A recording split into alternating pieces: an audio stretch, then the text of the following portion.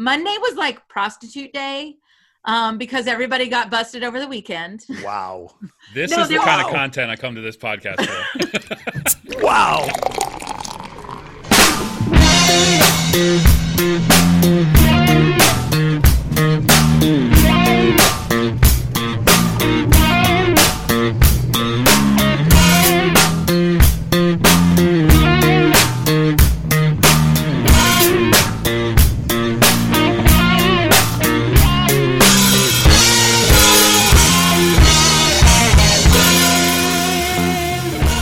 Welcome to episode 168 of Pub Theology Live, a weekly conversation on life and faith over a craft brewed pint, fine wine, or whatever happens to be in your glass.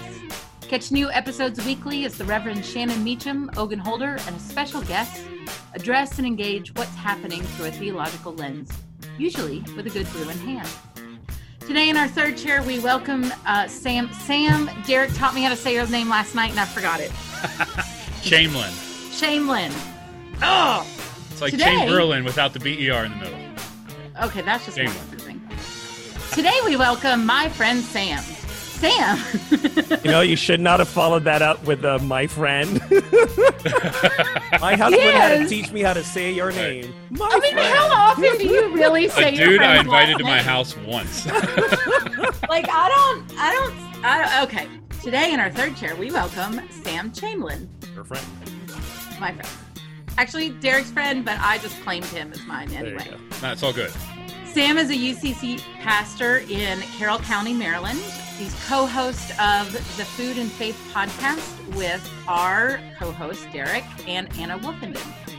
He is the founder of Keep and Till, a community of faith and farming, also in Carroll County.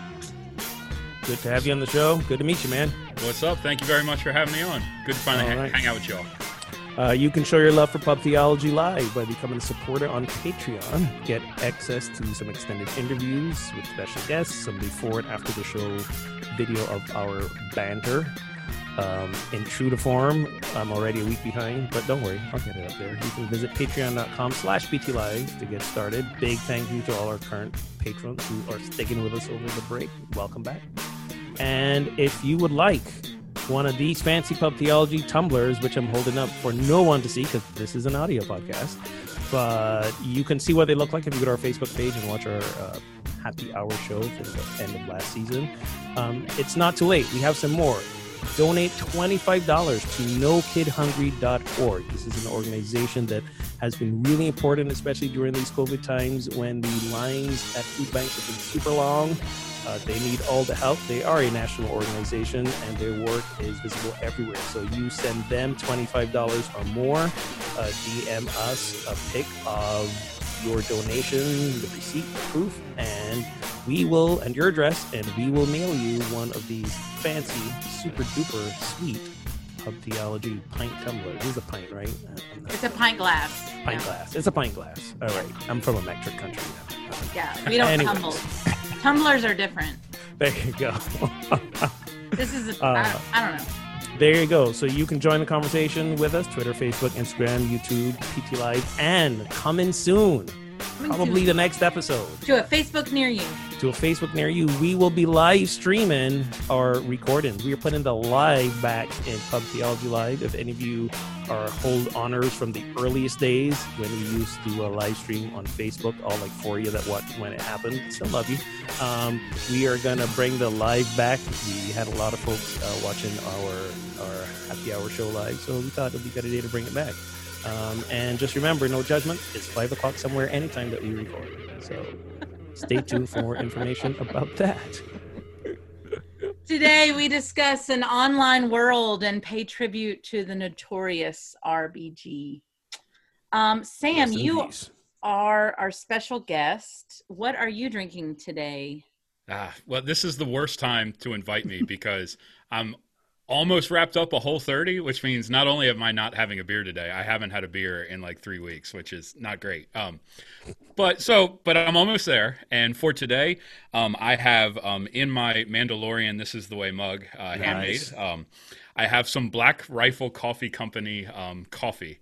So I have an organist who is in love with this organization. They hire a ton of vets, do a ton of good stuff. So she keeps bringing me all these Keurigs and leaving them in my office, which I kind of hate because like being like the environmental, like let's not make a lot of trash guy. Like, the Keurig's not great, but in COVID, like that is the one vice. Like that is the one thing I'm like I'm not fighting this right now.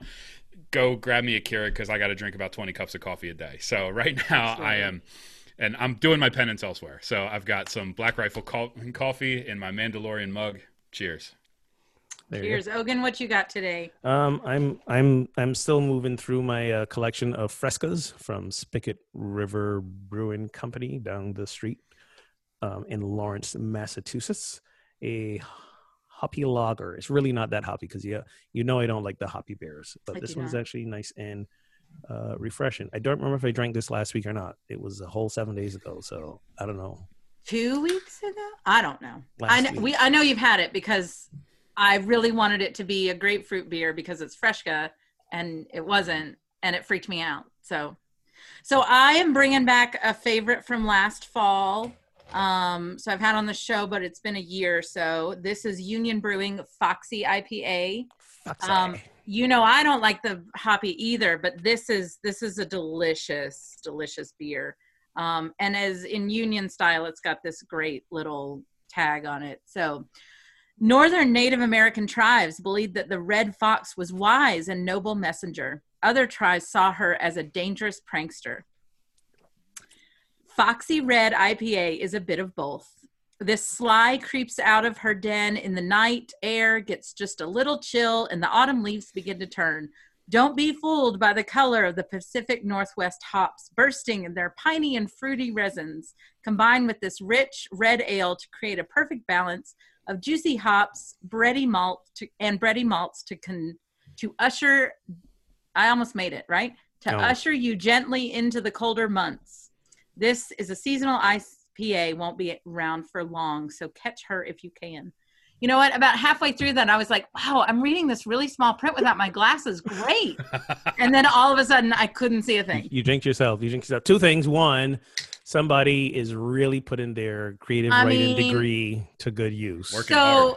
Sam probably knows, but Ogun, you know of Union Brewing Company. It's black-owned brewery here in Baltimore. Yep. And, like, they have the best can art. They have the best descriptions. I was going to drink on the show. They did all these breweries are doing these Black is Beautiful porters, but I don't care for a porter. So Derek may drink it next time he's on. I like me a good porter. Yeah, me too. So yeah. And the second thing is we're updating your bio with that because that is right. That's all you right there. That's the bio we're reading for you every show from now on. I can't drink this beer without singing Wayne's World like in my head. Like Shannon Meacham, aka Red Fox. I went with a late comedian. That's the first association I made, but I'm like, no, that's you. No. So can I ask a beer question? Yeah. I've been looking for somebody to ask this question to forever, and you two as theologians and as fellow drinkers, I need somebody's opinion on the proliferation of sour beers. How you feeling about that? Brian's your guy. We are not. Brian's your guy. Oh. Yeah, okay. Brian's your guy on sour beers. Because I'm still all out on the let's create as many IPAs as we possibly can. Like that whole movement never made sense to me.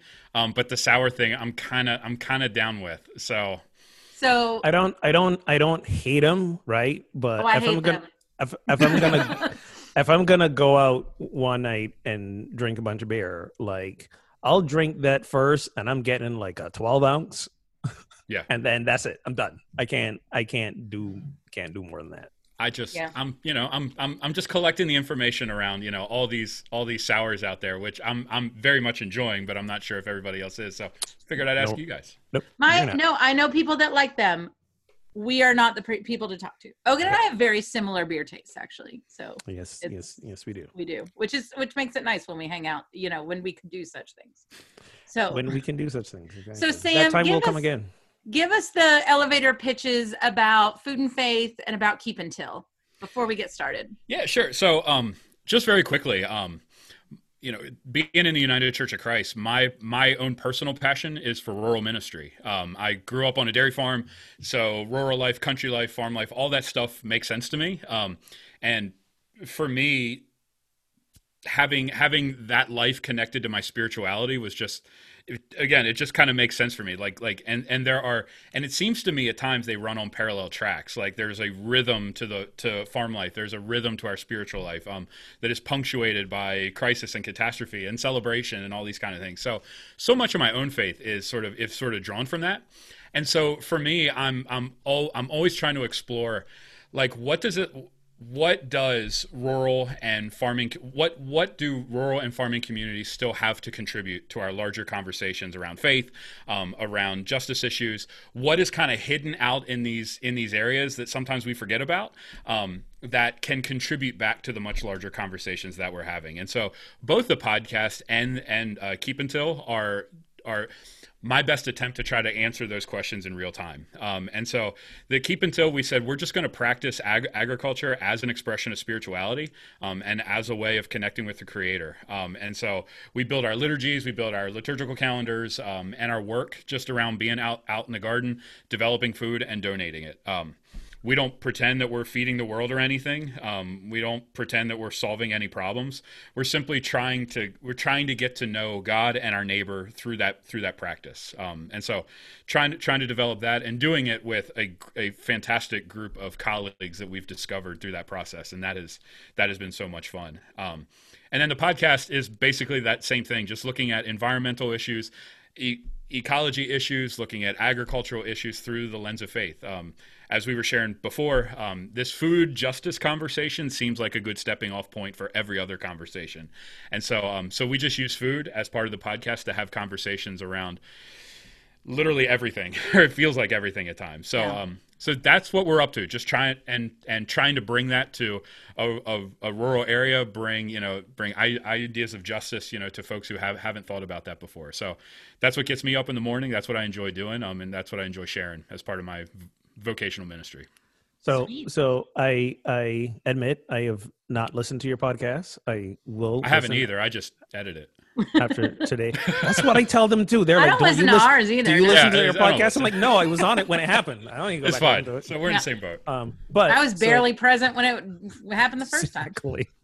So on ours, because Pub Theology, we drink. Do you guys eat on the Food and Faith podcast? Ooh. And if not, why not? We don't, but we should. That should be your open. Like, we're like, what are you drinking today? You should be like, what are you eating today? Yeah, sample. Oh, all right, well, nice. And we have talked about that. I mean, we've been talking about this. So Anna, one of my co-hosts, is so beautifully organized and from A to Z kind of thinking. And so, I mean, we try to map everything out really good. To introduce food and like food in the mouth and all that, like that's going to take a whole culture change. But why not? I have no idea. We are hoping this year, because Derek's like, let's go eat. Like, let's have the podcast take us to some half decent restaurants and we'll just record from there. I'm like, yeah, that's the kind of wisdom we don't have on this pod yet. So as soon as COVID lifts and we can do this somewhat reasonably without fear, we'll. You must be tired of my cooking. Make that happen. COVID schmobid.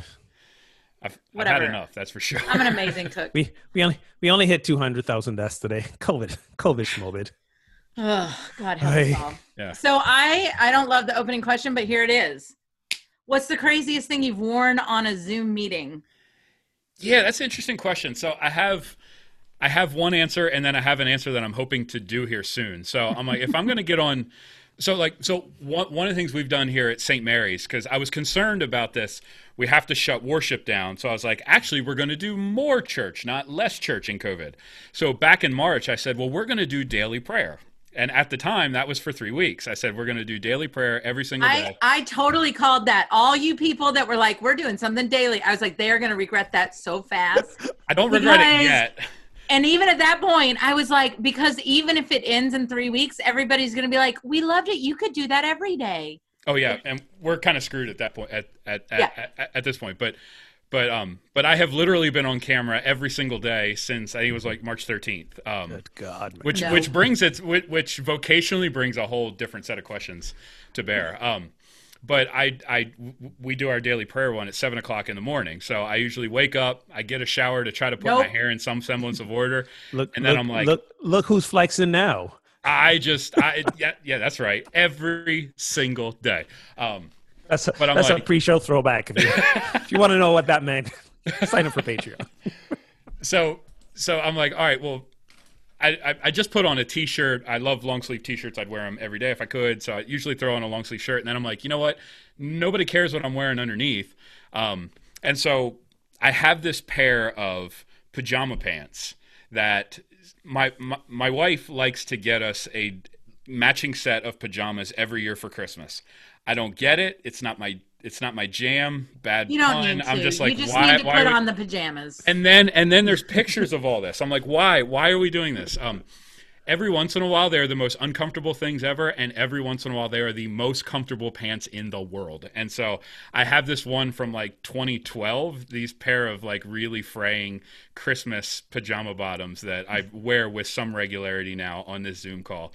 I finally told my congregation that I wear them, so they all think it's hysterical now. But Yeah. that's probably the worst thing I've worn at this point. I mean, that's it for me, right? Like, it's my pajamas on. I mean, I'll be honest. Probably the most daring I've been is to not wear a bra. Like, but I've had to like, angle the thing up so you can't tell what's going on. But like, really, that's it. Like, and even then, that's back when it's winter and you're in big sweatshirts or whatever, Exactly. like Right. you can't. So no, I mean, I don't know. Ogun, have you worn a chicken suit or anything? No, I have not done anything crazy. I was like 5 seconds from showing up in a Zoom call without a shirt on. That Whoa, almost, no. That listen, I've been working out. These pecs, Listen, I know you have. These I So know pecs you we're have. still flexing, is what you're saying. still flexing. Oh my. Yeah. So usually when I It wasn't that kind of Zoom call. well, the question didn't ask what kind of Zoom call it was, did it? Now I have questions. That was my follow up. It's like, well, which Zoom meeting are you referring to? What Zoom call were you using? Yeah. So usually, like, when I do my Sunday talk, I put up a screen. I got like some prayer flags and stuff. And so we pre-record the service on Saturday, and then I set it back up on Sunday morning. We do a live Zoom hospitality thing. And this was like during the summer. I'm not running the air. It was kind of hot. It was humid. So before I put the shirt on, I'm setting things up and all that sort of stuff.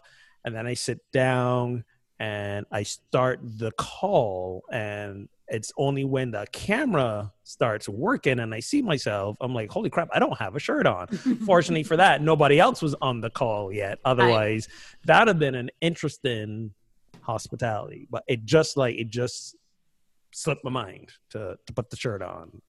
But it may have been unconsciously me going like, you know what? I just did like 80 push-ups that morning. I'm swole. Let's show the people what's happening. But it was never intentional. So this isn't about my clothing. No, this isn't about like an embarrassing thing that I wore. But one of the things that I had to I still have to sometimes make sure that I do. We have a Tuesday evening check-in and a Thursday morning Bible study. And I have to make sure I change clothes so I'm not wearing the same thing for both of those. And that's been my biggest Zoom wardrobe dilemma. That's fair. It is the only reason. It's like, come It is on. the only reason I take a Sunday selfie on Sunday mornings. Like, I'll post the link to our talks, and I've done this like for years to get people to watch our live stream and stuff like that. Is, I'm not a big selfie person, but I did it every Sunday morning, and the primary reason was that the following week, I'm like, what am I wearing today? What did I wear last week? I have proof.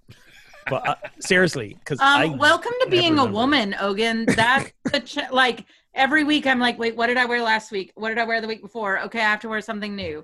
Like, that's just what we have to do. Whatever. Anyway, it's not fair. All right, so let's jump in. Sam, you are a tiller of the land. This is from Leviticus 23:22. When you reap the harvest of your land, do not reap to the very edges of your field or gather the gleanings of your harvest. Leave them for the poor and for the foreigner residing among you. I am the Lord your God. I love how it's like, Yeah. I am the Lord your God. Speaking What of I flexing. say, damn it. Yeah.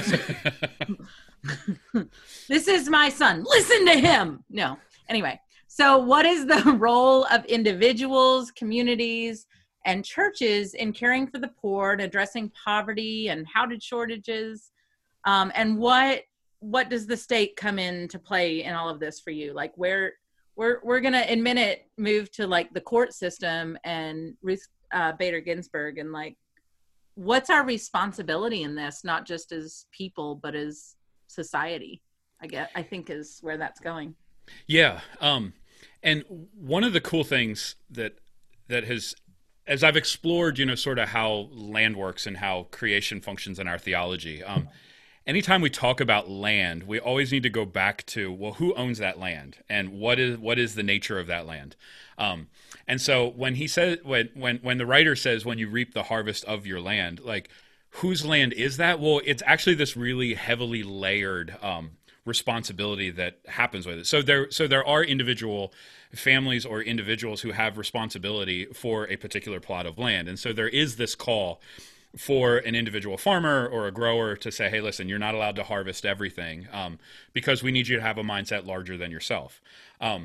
But then also this land, these individual farms are kind of up against one another in sort of these tribal areas, which is kind of another layer up in terms of government.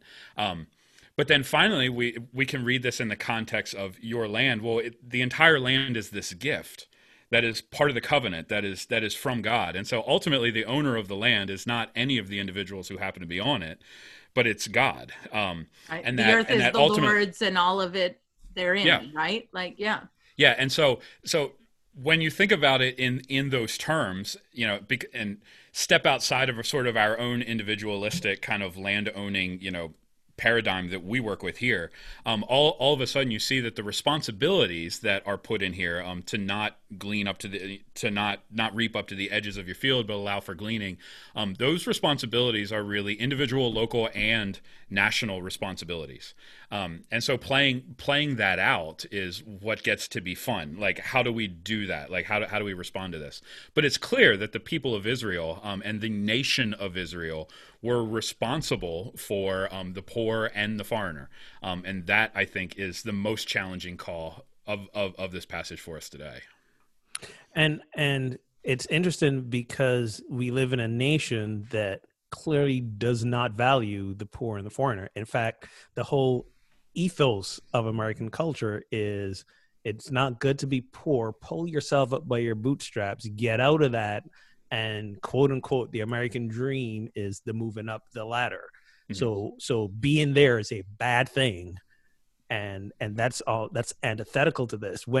And the other thing that comes in for me in this is that, I'm no fan of the prosperity gospel, but this is a prosperity gospel verse. So this is an abundance gospel verse. This is you have more than enough in your field that you can leave some for people who have less than you, and everybody will have.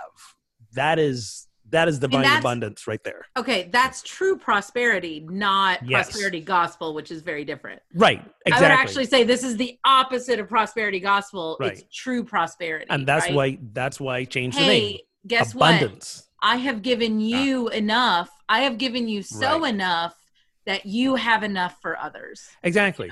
Exactly. I have given you so much of enough that there is room, right? We like the memes that go around, like there is room enough, like it's not pie, like we're not going to run out of things. And exactly. It's this, right? There's enough room, and we're going to get into this about opinions and debate and whatever later, but like there's enough room for all of it in God's world. And not only is there enough room today, there's more than enough of everything. We have a problem of distribution, and we have a problem of hoarding. Yes. We address those two things, and we won't have any. There won't be scarcity. Yep. The first time I heard about food justice from our denomination, and it's a multi-denomination. I know the Lutherans are part of it, and I don't remember it's who all's a part of it, but the program was called There Is Enough, right? Mm-hmm. And it was based on not just the biblical idea of things like gleaning, but like it was based on the reality that in the entire world, there is enough food to feed everyone. There is enough shelter for everyone. There are enough resources for everyone if we were able to share and truly see each other, even across the globe, as siblings in Christ, or as siblings to share with. Is there enough beer for everyone of that? There's not enough beer for me in my glass, but I'm going slow. I'm just saying that. That's the question. But there is, I think, here, this really clashes, because I think there's this notion, especially in Western nations, that you are ultimately responsible for everything that you have, and so create something out of nothing. But this passage says you can't create something out of nothing, that actually it's the responsibility of the haves to provide, and this is a bad pun, but seed money, or like seed necessities to get somebody started. To provide opportunity. Exactly. And so it's saying, look, I mean, at the very least, even the poorest among you aren't going hungry. Like, take care of the most basic needs, and then from there, your poor have a base from which to work. But so often we refuse to give people that base, or we'll give them the base, but only if there's some kind of power dynamic that is different. Right. So we'll offer charity, but we get to control the charity. And that also is not present here. It's not, please distribute your food. It's leave it and let them exercise their own power. There is a dignity there's a dignity that is present. Yes. And so the economic impacts of this go beyond just, let's make sure there's enough for all. Certainly that's true, but how we get to enough for all is tucked underneath of this, and it's about protecting dignity, and it's about making sure basic needs are met so that folks then have an energy and enough resources to create a life for themselves. And I think that's an important point, Sam, that in this text isn't asking you to not make your living or to not feed your family, right? It's exactly. Asking you to harvest, but not to be greedy in your harvest, right? That God has given you an abundance enough to share. We're not talking about your family starving so that someone else, right? That's the slippery slope argument that we go down. And, I really, we're gonna switch. If you're a pub theology convener that got the questions, these questions are not in your questions of the week. So if you're listening for that purpose, sorry. But you may want to bring this up to your conversations this week. But so Derek and I on Saturday, I needed to mourn, right? We needed to mourn the passing of Ruth Bader Ginsburg, and I ugly cried. I mean, no joke, for more than an hour on Friday night. I couldn't stop sobbing. And I realized how much just hope was wrapped up in this woman for me, in so many ways. But we watched the RBG documentary on Hulu on Saturday. Mm-hmm. And it talked about the second case she took in front of the Supreme Court. And it hits on what you just said. The second case she took in front of the Supreme Court was the case where a husband had lost his wife during childbirth. And if a woman lost her husband and had a baby, she would get survivor's benefits from Social Security, right? But because he was a man, he couldn't get survivor's benefits. And so she took this case that was discrimination, and it was heard in a new way because it was a man being discriminated against, right? Yeah. And so what you had just talked about with gleaning about it's the haves that need to speak up, need to have opportunity, need to provide for the have-nots. That's how she got through. Right? It wasn't the first case she brought to the Supreme Court, which was about a woman not receiving equal rights. It was the second case that really changed legislation. Yeah. And in a lot of ways, it's exactly what we're talking about. There is enough for everyone, right? There are enough rights for everyone in this. Okay, that's my soapbox. I'm getting off of it. Stand proud, woman. Stand proud. So the other piece of this also is, how does one realize one's true abundance and connection with an abundant universe, an abundant God? And that's to give.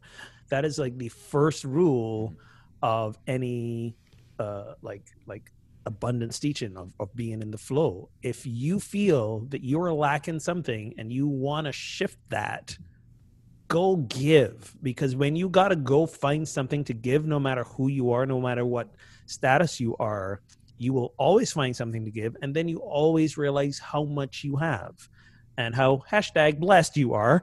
And then it starts the flow of circulation. So this verse, that's why I say this is a great abundance teachings verse. This verse speaks to that.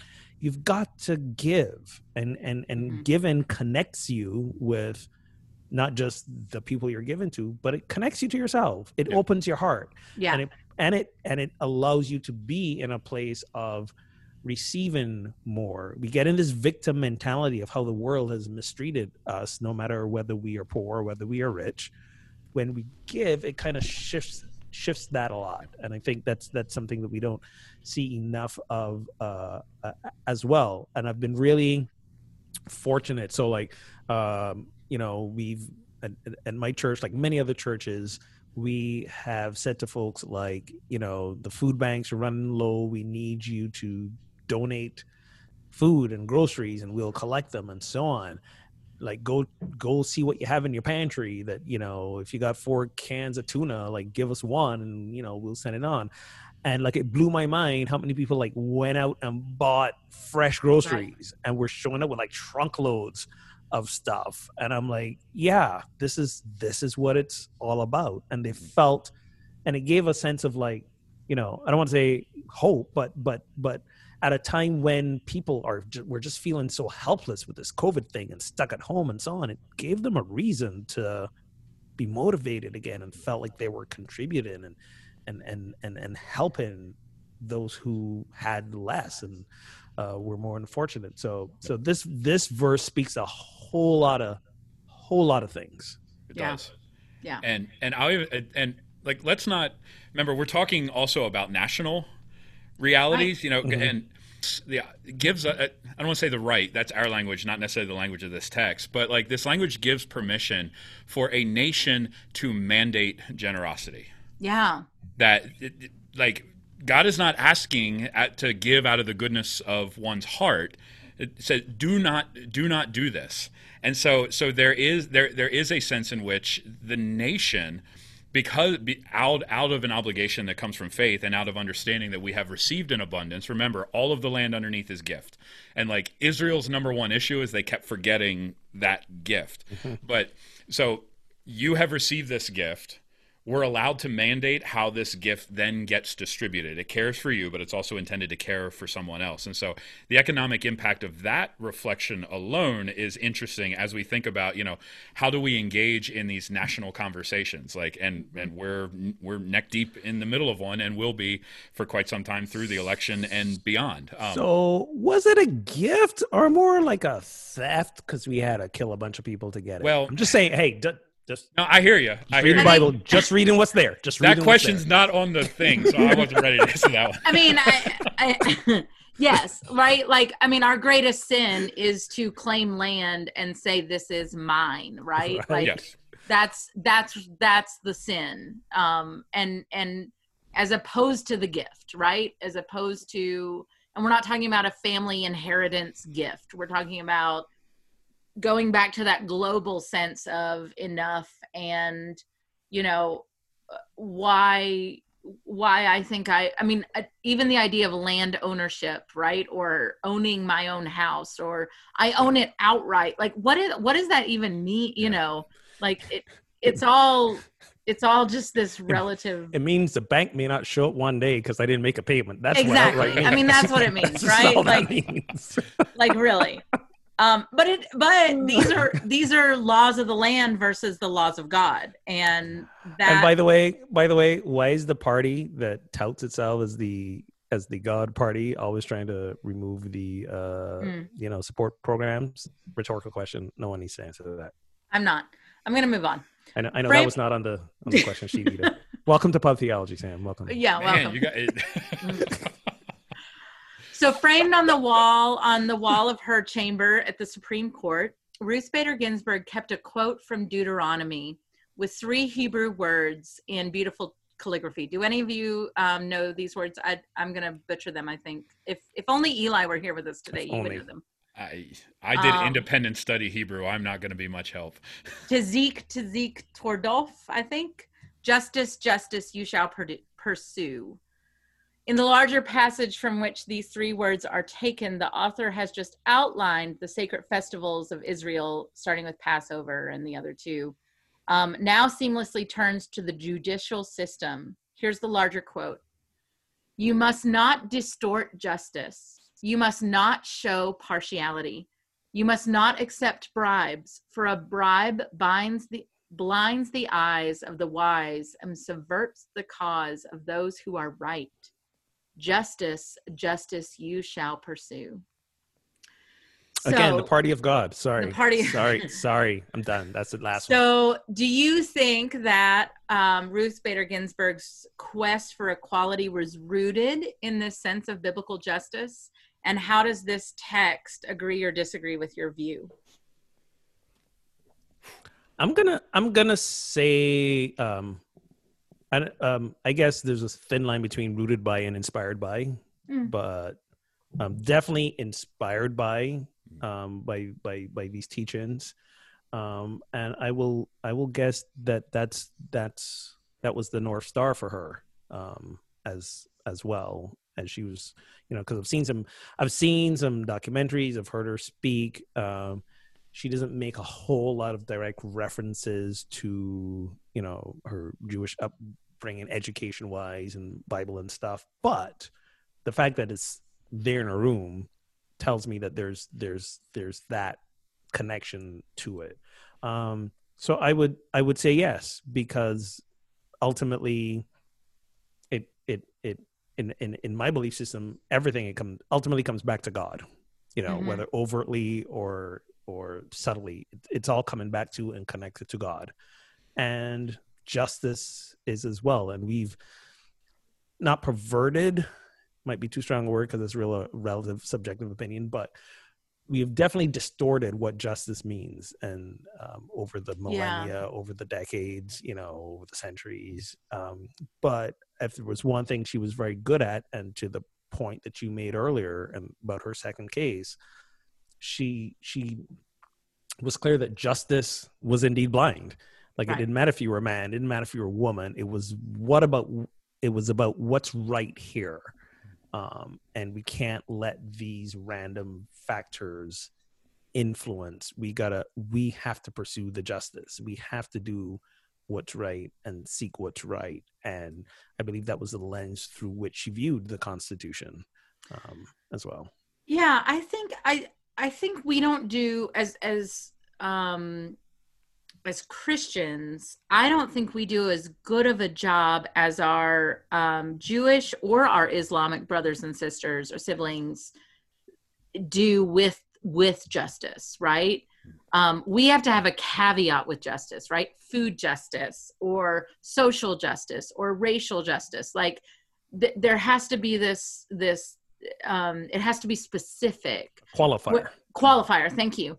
Whereas and this is just my experience in studying and friendships that I've had, they have a broader view, a bigger view of justice and what is good law and what is not good law and how we treat one another justly, that I think we could really learn from, to be honest. Sam, you a lot of your language is justice language, but and that's, there's not a but. Like, these are all good. Those qualifiers are good, but there doesn't have to be a qualifier, is kind of what I want to say. Yeah, and that's what I was saying before, is that, I mean, the qualifier is the qualifier is marketing. It's like, Right. hey, here's this thing that you're interested in, so it draws you into the conversation. But every time we want to talk about food justice, we talk about racial justice. Every time we talk about justice, we talk about LGBTQ issues. Every time we talk about justice, we talk about poverty and economic issues. Like, it never stops. And so, and so, yeah, the qualifier is kind of meaningless. It's just in this culture, there has to be a hook. And so food is something that we're interested in being, in having conversations about. I mean, we have whole channels about this stuff. So obviously there's some marketing genius in that. And that says something that we have to market our understandings of justice.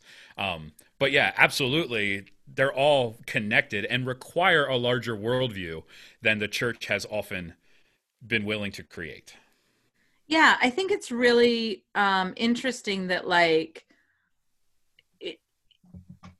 the people are brought out of Israel, right? There, and this is the foundational story, of Israel, of Christianity, right? The foundation, I am the Lord your God. You are a foreign, remember the foreigner because you were once foreign in a foreign land, right? Mm-hmm. This is over and over and over again. And the first thing we get after they're in the wilderness is the law. That's what, and so, yes, of course, freedom, liberation, faith, understanding is immediately followed by the law in our scripture text, right? The law is 11 verses before this. And so it's not hard to marry the two, but I do think we've done a lot of separating that, progressive Christians particularly, we talk about how divided we are, right? And what really we're all pursuing is that image of justice, that image of Ogun has an issue. No issue. Question. I'm wondering, is that because of when our founding fathers established the so-called separation of church and state, they were like, here's the laws we will create to govern each other, but we're not establishing any state religion. So even though the laws were sort of based in Judeo-Christian ideals, it's we are on the surface gonna make a clear distinction that we're not going to associate them with any particular religion or anything. Right. But here's the laws, and as a result, do we centuries later are I don't know that this is a uniquely American Christian problem, though, right? We're seeing this all over Europe. I think this is a Christian problem, not so much a Western American Christian problem. Okay. So my ex-husband is a lawyer, right? And when he first started out in law, he was a public defender. And on Fridays, on Public Defender Friday, it was Domestic Violence Day in court. And he would come home from work and he would start to tell me about his day. Wait, sorry. So they only heard those cases on Friday? So there were days of it. So Monday was prostitute day, because everybody got busted over the weekend. Wow. This is the kind of content I come to this podcast for. Wow. It was a thing. So Fridays, they heard domestic violence cases. So he would come home from work and obviously we're not married anymore, so there's some issues. But he would come home from work and be like, I kept 6 people out of jail today. And I was like, whoa, what? Just stop. I need to not hear about Domestic Violence Day, right? I need to not hear about your work day, because my first question is, should those people have been kept out of jail, right? Right. Good for you for doing your job. I understand. I agree. The police should follow the law. And if they did something wrong, blah, blah, blah, people shouldn't go to jail for that. But if people are beating their wives and children, they should not be around their wives and children anymore. Keeping domestic abusers out of jail is not the lead boast. Right? Exactly. So Put that in the real fine print of your resume, like on the he was third just page.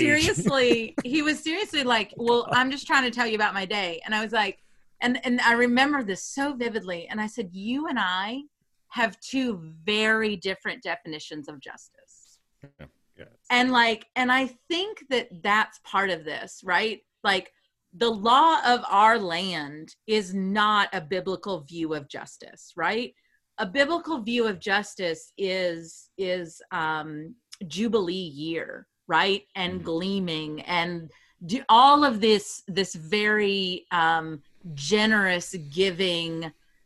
What's yours isn't really yours, and it's a redistribution of wealth, right? Like, that's justice in the Bible, not our law of the land view of justice. Well, yeah. I mean, justice in the Bible is also stoning people to death. Okay. So, yeah. I mean, I'm glad some of it's no longer biblical anymore. and 100%. And we should improve on those laws. But I do love the idea of being guided.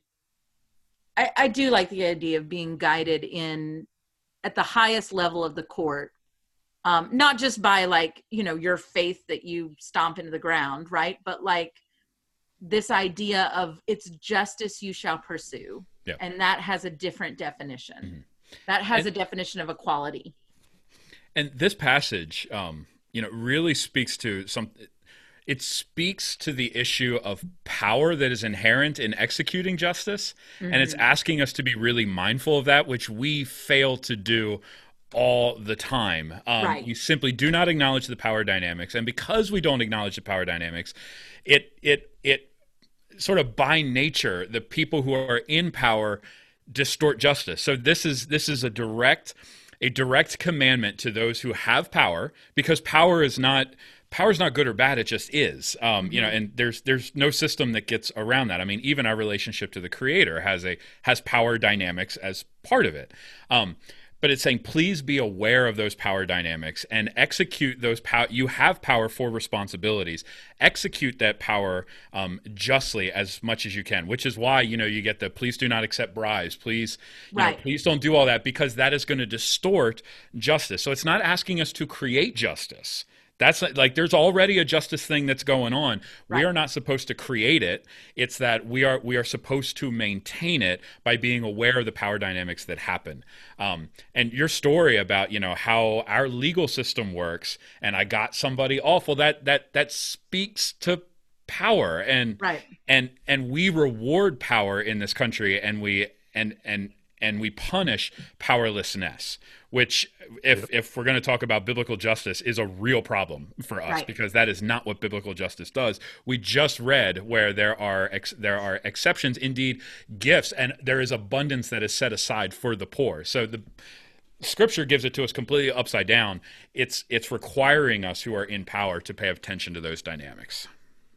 Yeah, and I think I really think it's given to us so many times because of the just innate human nature, the ability to abuse that power, right? Yep. As you said, power just is, but it is just something about that. It is our abuse of it. Yeah. And I would say for me, that is one of the things that has come to mind for me as I've reflected on RBG's life, is that my journey to sort of where this conversation is at is relatively short.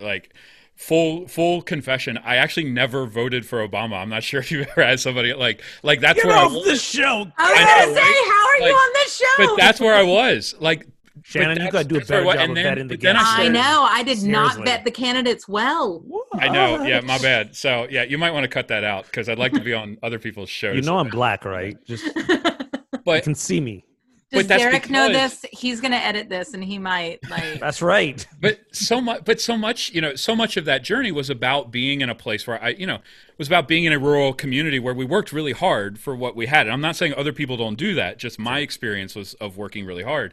And so my mindset was, pull yourselves up by your bootstraps. It was always being It was always blind to the issues of power. Like, it never occurred to me, even though we had to work our tails off on a farm, that my grandparents owned a farm and my parents got to rent that farm. They had access to land. Like, that in and of itself is significant power in a country that so values land ownership and values capital. And so as that started to become real to me, what RGB did. I know, it's so hard. I cannot keep that acronym in my head. No.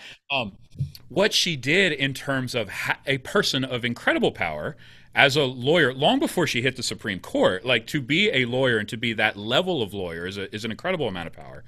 But taking up the cause of the powerless and being unbelievably creative. I mean, the story you shared about taking up, finally we have this from a viewpoint of a man, and that is ultimately what showed us the issues around, those issues around women.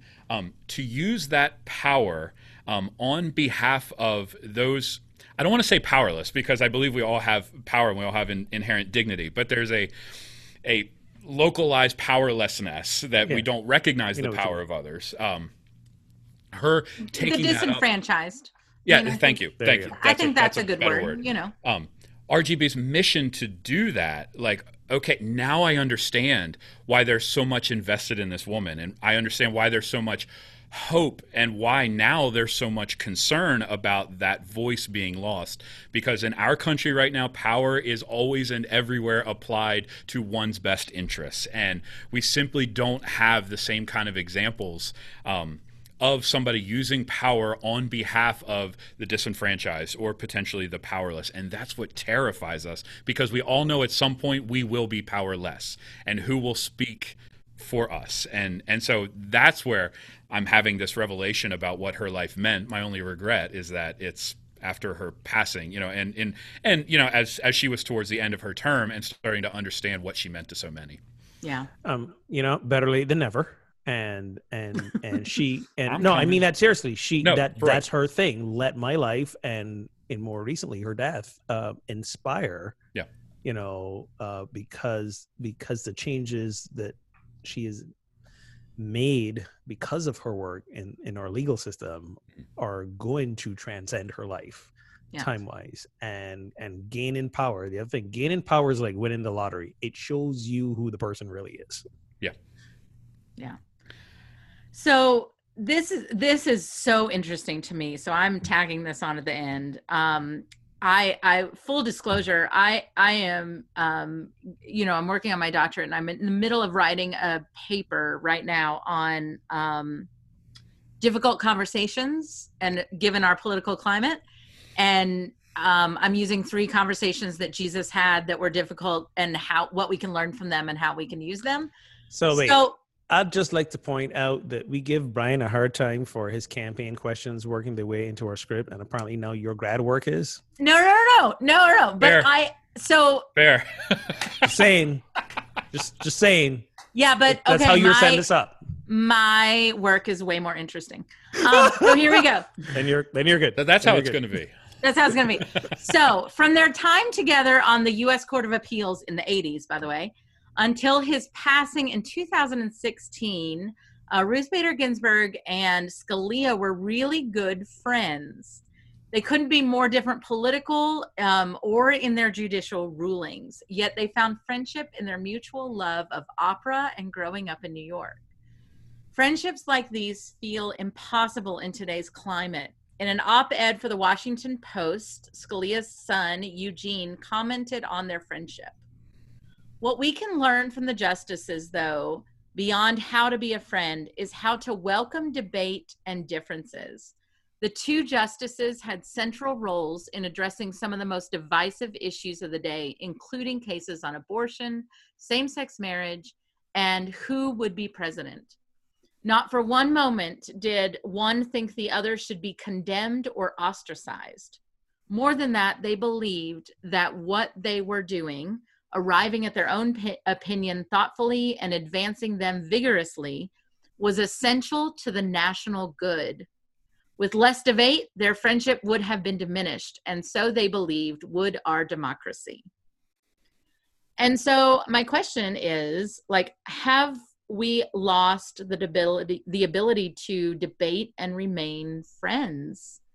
And I just say this, like, I think this is the question on people's minds. Like, do we have to stop being friends? So the key word in there is debate, Mm-hmm.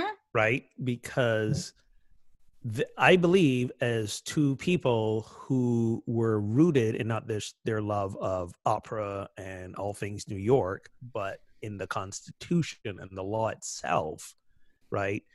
They could have a conversation and present their points from both factual and grounded places.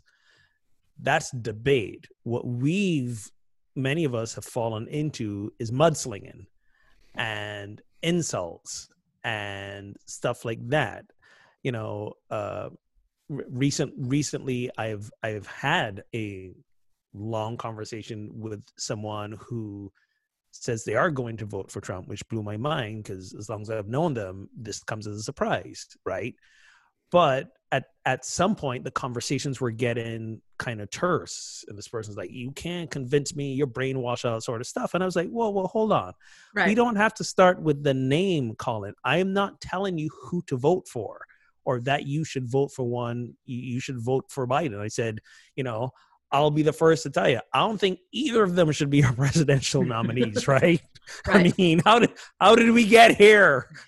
It's the question. I said, but we have to remember that regardless of who is on the ballot, we're really voting for the what. We're voting for policies, because the day after the election, whoever wins is going to be trying to advance their policies, change the laws according to how they think the law should be and how the country should show up and what we should do.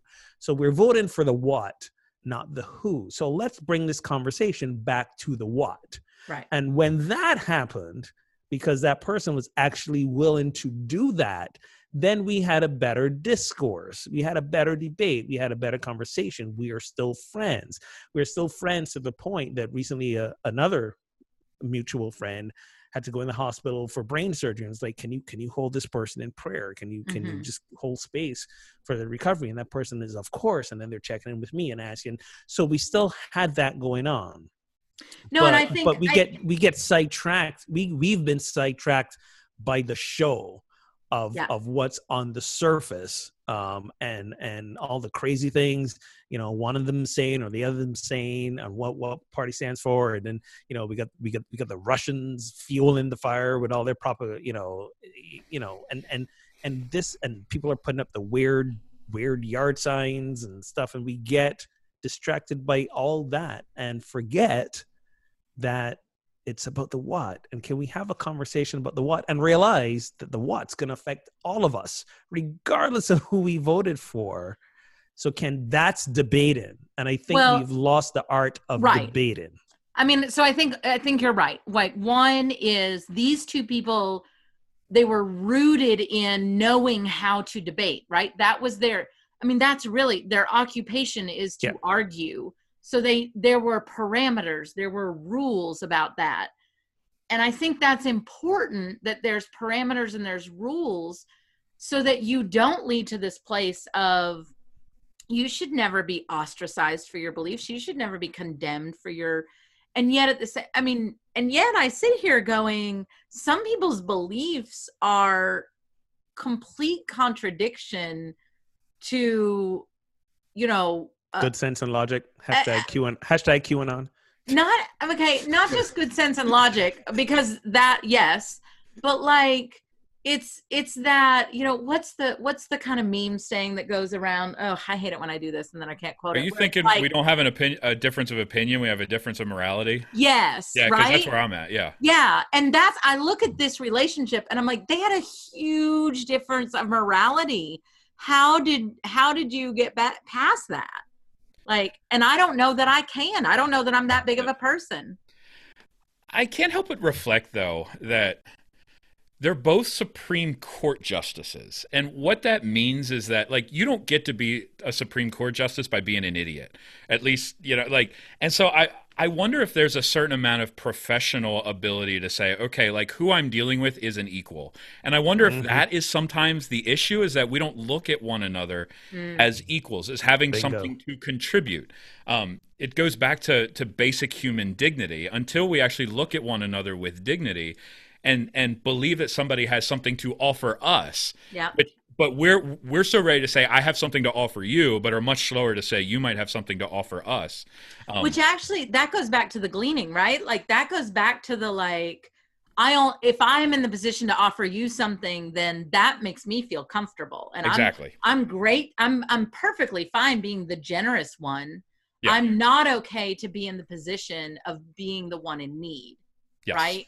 And so, yes, exactly. I think you're so on. And But so, I mean, so this I think is a really unique situation, that you have two, I mean, brilliant legal minds. I mean, it's fascinating to put them against one another and just kind of watch them, watch their jurisprudence play out. Just as a student of law, which I am not, but just as an observer.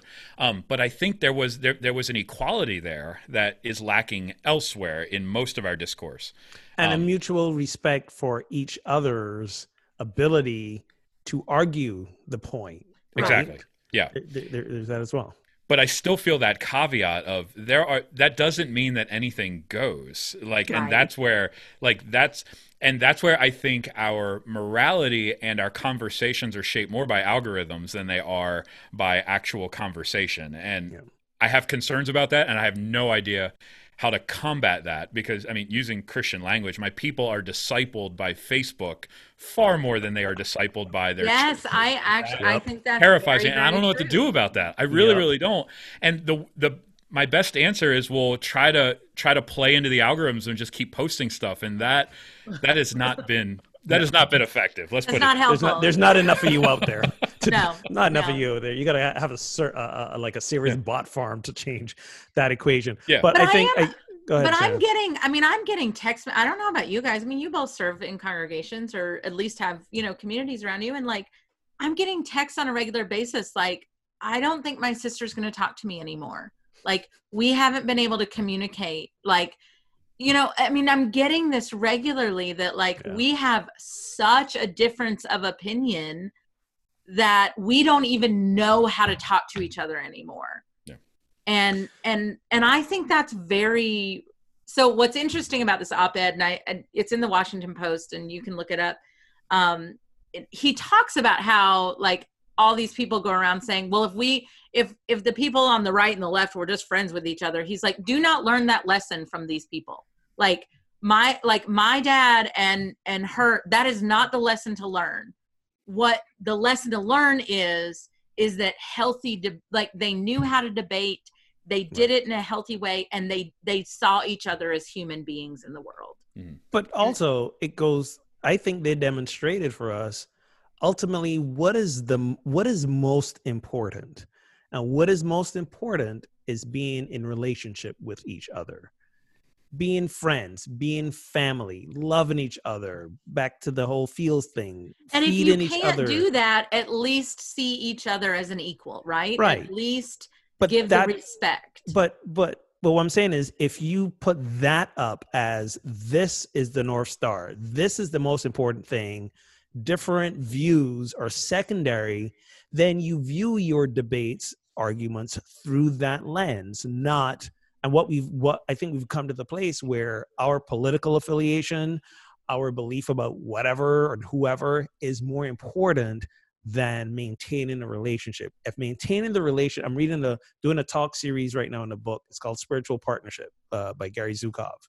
And he talks about, if we are in spiritual partnership together, we are equals, back to that equal thing. We're equals who are here to support each other in spiritual growth. And what spiritual growth means is that we are locating and healing the frightened parts of ourselves.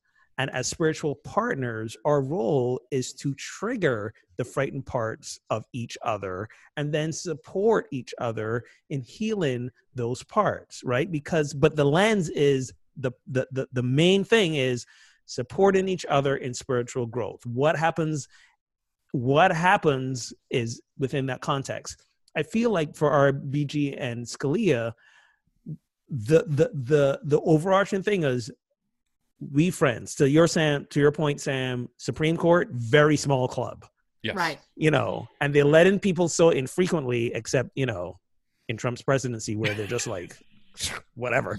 But that once you get in that club and you're there for life, it's a very small club. There are very few people who rise to that level of intellect, of jurisprudence. And so it's like, we're in this together. So we wouldn't have gotten here, to your point, unless there's certain achievements under a belt, there's a certain sense of intellect, a certain understanding of the Constitution and the law.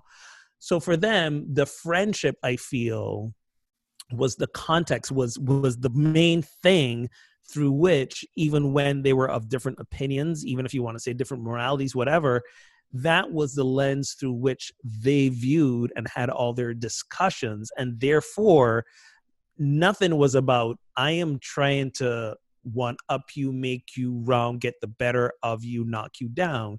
It's about, we're two friends, and no matter our views and opinions, we're going to keep it in that context and understand that we can both be friends, we can both be connected, have different views and different points. So right now, for example, my mother-in-law, fairly 99% sure she doesn't listen to this show.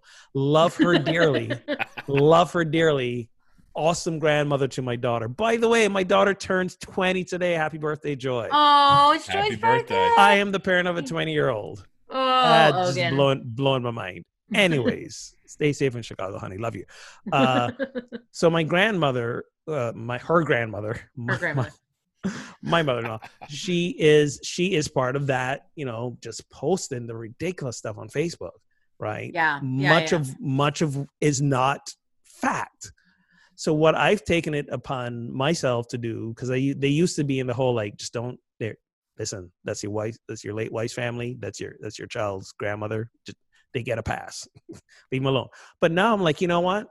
Have your beliefs about religion. Have your beliefs about abortion. I'm not trying to change your mind about those, but let's be responsible in what we share online. Right. Don't share that ridiculous debunked video that they did about Planned Parenthood years ago that's been debunked over and over and saying this is still a real thing. Like, no, share responsibly. So for me, that's where I'm coming from, right? Have your views, have your opinions, vote for someone different from whom I'm voting for, but let's be responsible participants in the process, not just spew the propaganda and the hatred and the stuff that separates us. Let's not be intentionally inflammatory. That's not responsible. That's not helping us stay connected. We don't have to have all the same views. That's boring.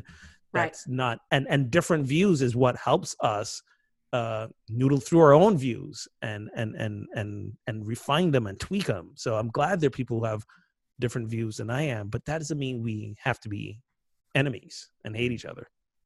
Yeah. And again, it goes back to that idea of you shouldn't be, even if I'm accusing you of having a different morality than me, right? Mm-hmm. Like, if I'm accusing you of that, like, that doesn't mean that I suddenly get to, like, knock you down to subhuman level. Right. Exactly. Right? Like, yeah. I have Jesus to dined with the tax collectors. I have to hold my integrity in this as well. Right. And that, I mean, right, ultimately, that's the responsibility that we have, is we can only do what we can do on our side of the conversation, And this doesn't eliminate the fact that we sometimes have to say hard things to one another. Absolutely. And that's, that's wrapped up in this concept of friendship is often with this baggage that comes with it that doesn't necessarily need to be there. Well, for friends, we have to be nice to one another. Like my best friends in the world are people we can yeah, I mean, I think each other out, working hard through these things, but have something else, that will unite us. And so, like, that essence of, like, a good and productive friendship, and as Ogun, you were describing, a friendship that moves us forward, where we can do the hard stuff, I think is essential. And that's what we're scared to death of. Exactly. We're scared of the difficult conversations. One of the things that the book, plug in this book again, is We are afraid that saying the difficult thing is going to ruin the intimacy of the connection. That's the actual thing that makes the intimacy. That's the thing that makes the intimacy. And how flimsy is our intimacy? If that's right, if that's exactly. our fear. I want my friends to hold me to the fire. I want my friends to call me out on my BS. I want my friends to point out when I'm drinking too much of my own Kool-Aid. If you're not doing that, then you don't need to be in my friend circle. You're not a friend. You're a sycophant. I don't want you. Right. Keep me humble and let's have these discussions. But remember, what's more important at the end of the day is loving each other. Yes. Amen. I'm off my soapbox. All right. So a big thank you to our guest, Sam Chamberlain. Well done.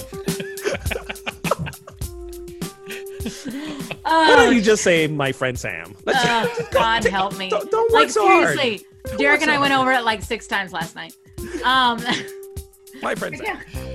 That's what I'm calling him from now on. I'm not even gonna try. You know, here's the thing. Your last name isn't even hard. It's like about getting in your head about it, right? It is something in your head that's like, I don't know how to say this, and then you freak out. Anyway, check out the Food and Faith podcast and visit thekeepandtill.org for more information on innovative ministry in Carroll County, Maryland, for those of you not around this area.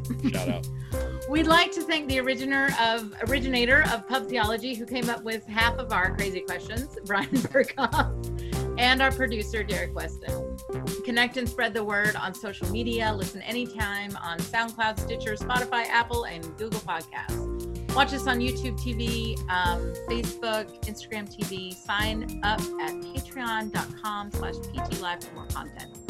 If you are interested in finding or creating a pub theology in your town, you can go to pubtheology.com/directory for more information. A socially distant. A socially distanced. We are still encouraging social distance pub theologies. There you go. Until next time, friends, drink responsibly and keep those conversations flowing.